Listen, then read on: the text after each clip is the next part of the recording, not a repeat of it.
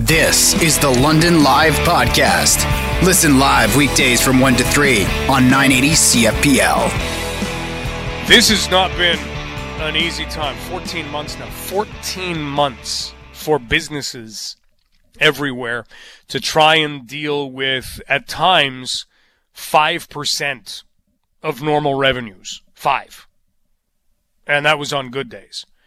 And things continue to move along when we know that even before the holidays, some businesses were saying, look, I'm just trying to make it through whatever. You know, we'll deal with whatever comes at us in the next little while. And then we talked a lot this week about sick days and the idea that the Ontario government has said we don't want to put that on the backs of small and medium-sized businesses. We don't want to do that. That's why we're going in different directions. Well, we haven't really taken stock of how things are going for businesses in a little while, but we're able to do that. The Director of Provincial Affairs for Ontario for the Canadian Federation of Independent Business joins us, Julie Kwasinski. Julie, thanks so much for being here. How's Friday going? Sorry about that. You just cut out? Oh, I was just asking how Friday was going. Oh, I missed that. It's not going too badly. Thank you for asking. How's your Friday going, Mike? You know what? I can't complain either. I'm a little concerned right now at how you're going to describe how things are going for businesses in the province of Ontario, because there's little to make anybody think things are all of a sudden better, but where do things sit from who you're able to speak with? Well, needless to say, things continue to be very rough. Most of our businesses, especially in retail, like gyms, hair salons, restaurants, hospitality, tourism sector, just to name a few, are struggling to survive. They're at, on average, 25% normal revenues. Only 43% of them are fully open. We're still projecting around 75,000 small businesses will close solely due to COVID-19, and that represents a whopping 873,000 potential private sector job losses. So there's a lot to digest there. And, I mean, they continue to be closed. Some of them have been closed for over 300 days. Some of them have been closed since the beginning of the pandemic, like amusement parks, for example, just as one example. So the struggle continues. That's why we were actually relieved that the government listened to us, Mike, when we asked on the paid sick days that any program not be permanent and it not be paid by small employers who have struggled enough financially due to COVID-19. And, I mean, the other thing that goes without saying, if any business out there is listening that applied for the Ontario Small Business Support Grant, we've just been getting tsunamied, Mike, with phone calls. This program that offered certain businesses up to $20,000 and then a second round, another potential $20,000, started out as a really well-meaning program, and it's just turned into a disaster. There's nowhere else to put it, or no other way to say it. What's happening is we keep getting calls about people who applied back at the end of January, still haven't heard, no answer. They email government, call government, no answer. So then they reach out to us, which then makes our hotline or our phone lines go off the hooks. And then we're essentially placed in that very unfair position of having to defend this program and kind of take the heat from our members when we're not the ones that actually write the checks or make the decision on whether or not you get money. And then the other thing, too, the government said, hey, if you got money in the first round of funding, we'll automatically double your funding. But then we find out that some people, instead of getting the second round, they're getting an audit notice. And we're not against audits. Obviously, any time you get money from a government program, there could be an audit. But the timing is really insensitive. It's almost like they're making the second round of funding contingent on whether or not you survive the audit. And we're saying, like, put these audits off. We know you have to do them later, not now. Now's not the time. So, I mean, to add on to this, I have to be honest with you, Mike. I read this bill 284. This is the new paid sick days bill. Read it yesterday. Some red flags are coming off. Now, the first and foremost one is that if you're an employee, you can already take these 3 paid sick days. Okay, that's fine. We get that. But what about the employer? There's no system set up yet through the WSIB or a contracted party for the business to get their money back. So how long is the business going to have to wait? And let's say people start taking these days next week. How is the business going to get the money back? And with the experience that I mentioned with the small business grant program, what confidence would a business owner have that they're going to get the money back for the paid sick days within a reasonable amount of time? I have to tell you, I'm losing sleep over this. Until this system is set up for businesses to get reimbursed, and I think this is being lost in the story. And I think that it is a reimbursement, that, like you said, the request had gone out not to put this onto small and medium-sized businesses, and that was something that the Minister of Labour made very, very clear. Yes. That's not what they wanted to do. He was on this show, he was on the Bill Kelly show, and reiterated that a couple of times. But this is still something that businesses have to pay first and then get the money back afterward? It's not the employee. I mean, I've heard doctors, and I'm not going to name them because I'm not here on the shaming doctor show, but doctors have been out there kind of saying that the employee has to do the reimbursement. The employee doesn't have to do anything. The employer can ask them for, quote-unquote, reasonable evidence within a reasonable time frame, but no sick notes. So the employee doesn't really have to do anything other than, within a reasonable amount of time, tell the employer that they need to take this time off, and it qualifies for any number of the reasons under the bill. But, I mean, I read the bill and I haven't heard anybody in government or the WSIB, and listen, I'm not putting this on the WSIB. I'm sure they didn't ask to have this, but nobody's reached out saying, hey, the portal's up, businesses can start getting reimbursed. Nothing. And I'm really concerned because there's no legislated time frame within which the WSIB has to reimburse businesses. So where's the accountability? I've been out there, and I'm going to keep doing it, 3 to 5 days. I want our small business members to get this money back in 3 to 5 days. And where is this portal or this system? Where is it for businesses to get the money back? And they have 120 days to get the money back. So when does the clock start? Yeah, but there's nowhere for them to go. Is that what you're saying? No, that we're putting carts before horses again? No. So I'm an employee right now. I can start taking these days. I read the bill. It had to have royal assent. It got royal assent. I'm an employee. I can take these days. But where do I go? I don't know. I'm the business owner. Where do I go? All I know, and guess what? The WSIB can contract it to another party. It's in the bill. They can ask somebody else to set up this portal or this system. Meanwhile, business owners are going to have to play the wild goose chase and figure out where this is coming from. And I mean, it's my job, Mike. I'm here, and thank you for having me, to stick up for 38,000 small business owners who are struggling to survive. And if I don't start putting this issue, be proactive, if I don't put it on the radar now as I'm doing with you, I'm not doing my job on behalf of our members. So I am out there, and I'm hoping anyone who listens, I've already reached out to the WSIB today, to the chair directly, to say that I want to talk about this, and recognizing that, you know, that I'm sure that this, I don't want to blame her for this, because I don't know the answer for sure, but I am sure that the chair, Elizabeth Whitmer, did not go knocking on the government's door and suggesting that they do this. But I have to tell you, the experience with the small business portal, why would I have confidence that businesses are going to get their money back in a timely manner? I'm really worried. And I got to tell you, I'm beat, Mike. All I do every day now for, 7 hours a day is deal with issues from a government small business grant that I have nothing to do with or CFIB has nothing to do with. And it's got to stop. This has got to end. And now they're going to put in place a tourism grant, end this portal through WSIB or the contractor. Oh, I don't know what to say.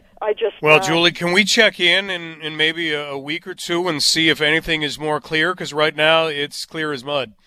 I think I hope I made the points clear. And again, I just you did. You were clear. Good. The entire system sounds anything but. Yeah, we got to stick up for our small business members. I have to. They need this money. Every penny counts. The bills are piling up. They've been closed. Yeah, a lot of them have been closed. They can't earn revenue, but guess what, Mike? Bills keep piling up. That doesn't stop. And rent for small business and medium-sized business, those are numbers that people really don't appreciate just how big they are and how quickly that money continues to pile up. Julie, keep safe. Thank you for the update. Let's talk in a week or two. My pleasure, Mike. Take care. That's Julie Kwasinski, Director of Provincial Affairs for Ontario for the Canadian Federation of Independent Business. And this is the stuff that you don't want to hear. This is the stuff where, yes, you put it in place. Now we have to go and make it work.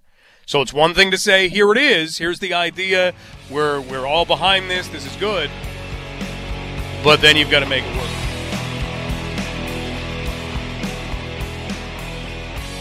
Let's talk about a different activity, one that may not feel as pandemically friendly as golfing.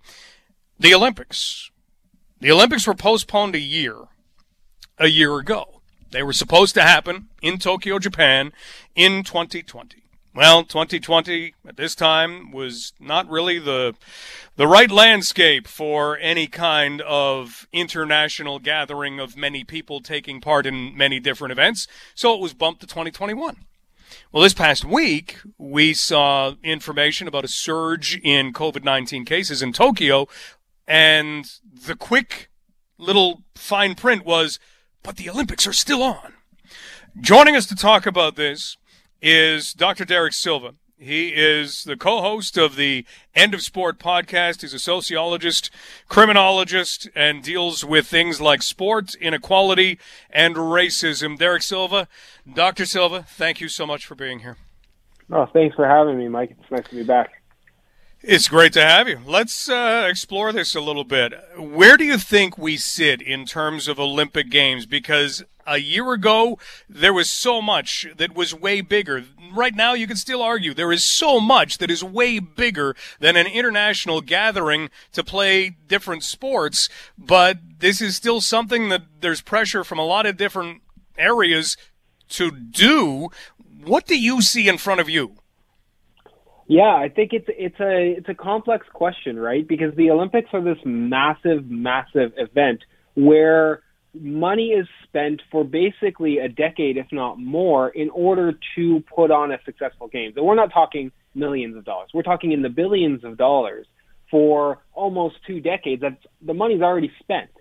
So when you think of it in terms of economic terms, it's really challenging for the organizers to postpone such a large event. And we saw it postponed last year, and I think rightfully so. We're seeing calls to potentially postpone, if not cancel, the Olympics again because of the third wave, let's call it, just because of the sheer outbreak that we're experiencing across the globe and the relatively slow vaccination rollout. Which is affecting Japan. So what I'm seeing is this sort of scramble to decide whether or not these games can actually happen and attempts to keep them and make sure they go on because, the money's already spent and it's really difficult to cancel something when you've put that investment in. Yeah, really interesting that you bring it about that way. The money is already spent and the timeline for 2021, is it not still toward the end of July that they want to get these things going? Yeah, it's the end of July, and let's not forget the one of the underlying currents here are the fact that this was supposed to be Japan's event that shows the world that they've moved on past Fukushima, the horrible sort of nuclear event that happened. This was their kind of announcing to the world that they were back and okay. And this puts a wrench in that sort of geopolitical game as well. So, like, the Olympics are not just this sporting event. It's this huge political thing as well that we kind of have to talk about in addition. We're talking with Dr. Derek Silva from King's University College, and we are looking at the Olympic Games. Now, we've seen some countries, I think Australia came out and said they will prioritize athletes. How much of a political football could that be if we do draw closer and you've still got a lot of countries, because let's face it, we like to complain about our vaccination rollout. There are a lot of countries who are well behind Canada, and all of a sudden you start seeing, okay, well, if you're going to have athletes come, they better be vaccinated. In order for them to be vaccinated, they're going to step in line. Yeah. This is a really key question, and David Schumacher, the CEO and Secretary General of the Canadian Olympic Committee, has come out several times and said that Canadians will not attempt to jump in line, if you will. But the important point here that you raise is the relatively slow vaccination rollout across the world, and in Japan particularly, we complain in Canada. We're really lucky. We've had over 30% of our population has now received at least one dose. In Japan, they're less than 2%. 1.8% of Japan's population has received their first dose. When Canada was at that same place, that was in late January. So think about that. Like, how if we're going to have these events in late July, Japan is nowhere near ready in terms of their vaccination rollout. So what the organizers are doing are trying to tell countries to prioritize the athletes so that the athletes don't get infected. That's their goal. But what they're missing there is the athletes are going to be in this bubble. They're likely going to be protected. There's money to protect them. There's infrastructure to protect them. But what about the people who live and work in the areas in Japan where these games will take place? Those are the people who are really vulnerable. And the Olympic organizers are completely ignoring those people when they come out with these 60-page manifestos for how they're going to protect athletes. Wow. And you raised such a great point about, the people around the games, because if you're having someone over to your house, let's put it in small terms, if you have guests over to your house in non-pandemic times, and they're going to stay the weekend or whatever, you're going to be looking after their welfare. You're going to be providing them with meals, providing them with a place to shower, providing them with a place to sleep. That's just part of having guests. So you're going kind of above and beyond what you regularly do. Normally, you're just making meals for yourself or your family, and you're just looking after all those things. Now you've got extra people coming in. Is there still a concern that it would be up to Japan to look after everybody and kind of split an already taxed system to say, yeah, we've got to be testing athletes, we've got to be looking after athletes, but we also have to look after everybody here in Japan? I think that's what most of this narrative is missing. That, yes, these athletes are likely going to be safe. And there will be very few cases amongst these athletes, and it will be a great story if the Olympics do go on. It will be a great story, but then the Olympics are going to leave. Then everyone's going to go home, and where will Japan be after that? We saw the NCAA tournament. There were very few, the March Madness tournament that just wrapped up, very few athletes were infected. But what happened when they left?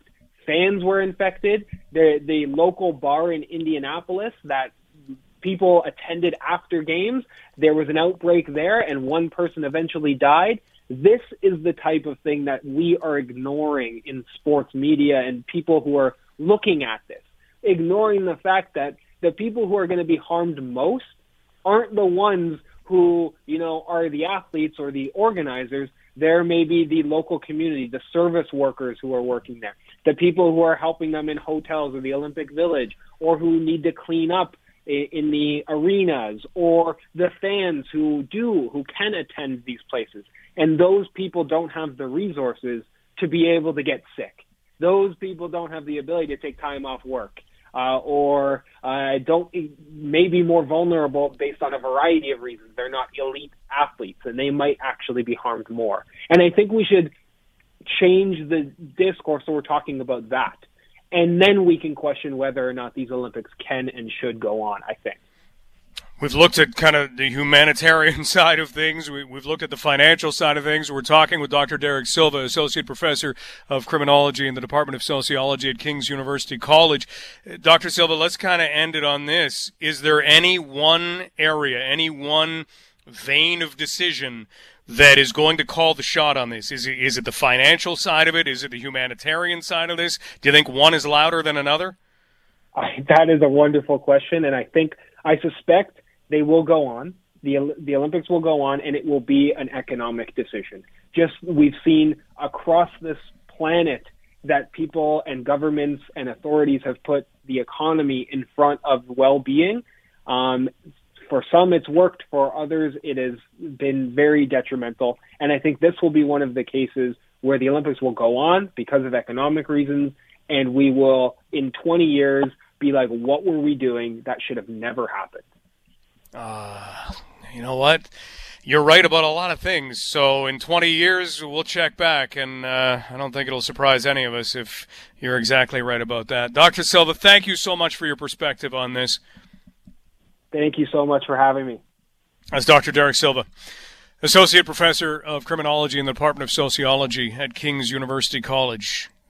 Yeah, that's the decision that they have. The IOC, let's face it, this is not the gleaming standard of how to do things.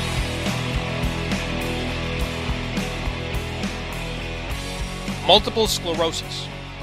Do you know what it is if you do not have someone in your life who has multiple sclerosis, or someone that you know? Do you take the time to understand what is going on, the challenges that can exist? Well, tomorrow kicks off Multiple Sclerosis Awareness Month, and we have talked with Andrea Dunn a lot over the last little while for so many of the things that she has done. She was diagnosed with multiple sclerosis about 11 years ago and takes part in the MS bike ride and the MS walk, and has been very creative over the last year in what has taken place to make sure that a lot of the fundraising efforts continue on, simply because there's a shot at a cure out there for multiple sclerosis that would change an awful lot of lives, and there's a lot of science going at it.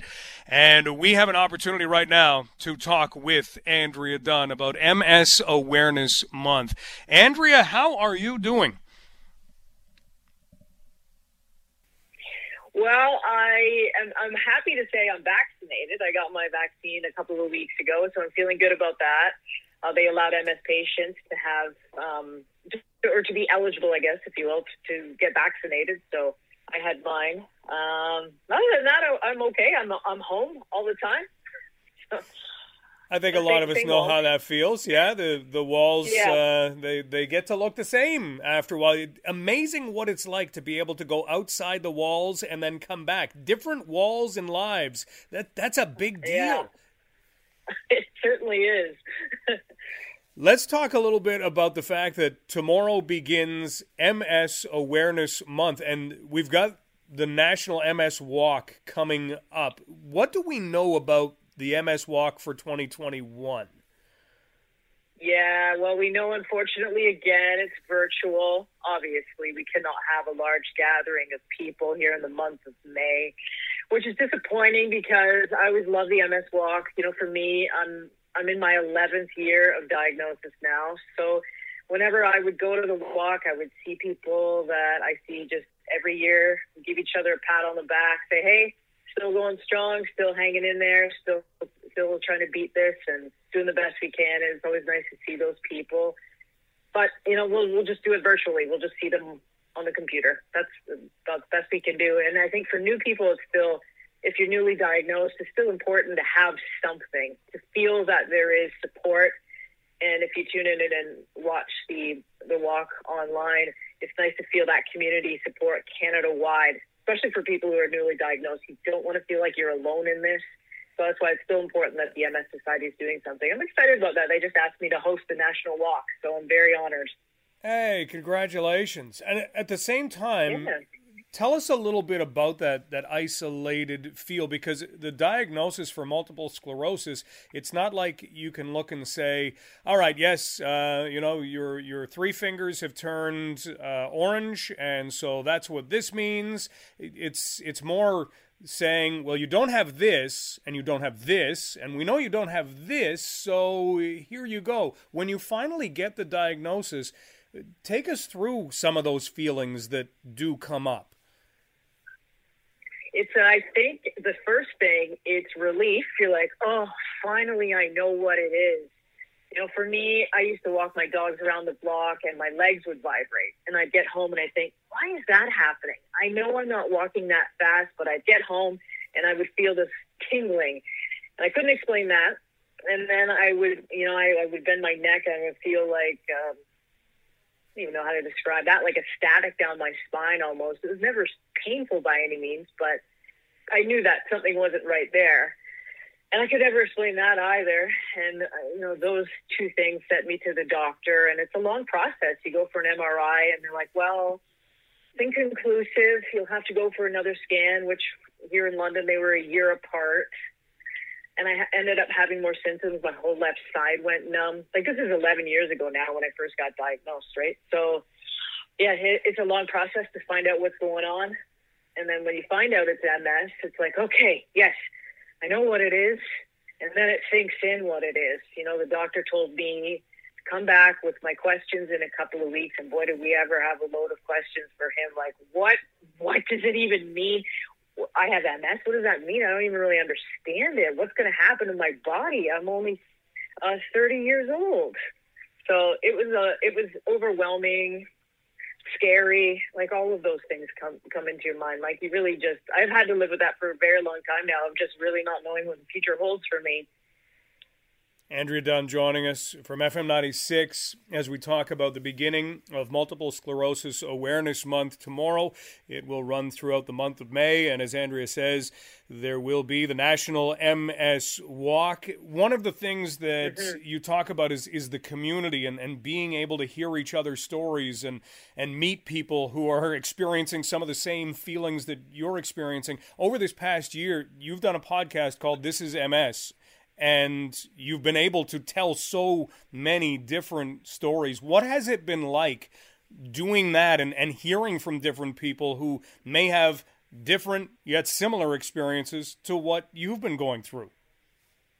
Yeah, it was amazing putting that podcast together with the MS Society. We have 12 incredible episodes. They are on Apple Podcasts. They're on Spotify. Free to download, free to listen. Take a listen to some of the incredible stories people are telling. There's a whole variety of different stories, not just people who have MS, but caregivers. There's a young woman we talked to who has MS. Her mother also has MS. They had quite the story to tell. I think it was just something that we could do for people in a year where MS patients are very isolated. You had to stay home, could not socialize with friends, couldn't go to groups. There's a lot of people who have MS. They go to groups, whether that's once a month or biweekly, whatever the case is. And with the pandemic, that kind of thing is shut down. That type of support was not there. I mean, some of the groups, they probably maybe tried to do them over the phone or Zoom or whatnot, but that's not the same as sitting in a room with a group of people helping you talk about your symptoms and making you feel like you're not alone. So the podcast was good for that. People could, wherever they were, even if you were an MS patient in a long-term care home. I heard from a few people that said, that was so nice to have a podcast to listen to help me get through this and remind me I'm not alone, that I'm strong, I can do this. Well, it's called This is MS. If you have not checked it out, if you have a connection to multiple sclerosis in your life, on the Curious Cast Network, on Apple Podcasts, you find it wherever you get your shows. Andrea, thank you so much. Yeah. It's so great that you are so open about everything and sharing what you do and how you're feeling and all of those sorts of things. So thank you for doing that. And keep safe, and we'll be back walking in person in 1 year. I just know it, this time for real. Yeah, I'm okay with not doing the bike ride from Grand Bend to London this year, though. I don't miss that necessarily, but I do like the walk. Well, we'll get out soon enough. Thanks again for this, and have a good rest of the day. You bet, Stubbs. Thanks so much. That's our good friend of London Live, Andrea Dunn from FM 96. You've been listening to the London Live podcast. Catch the show live on weekdays from 1 to 3.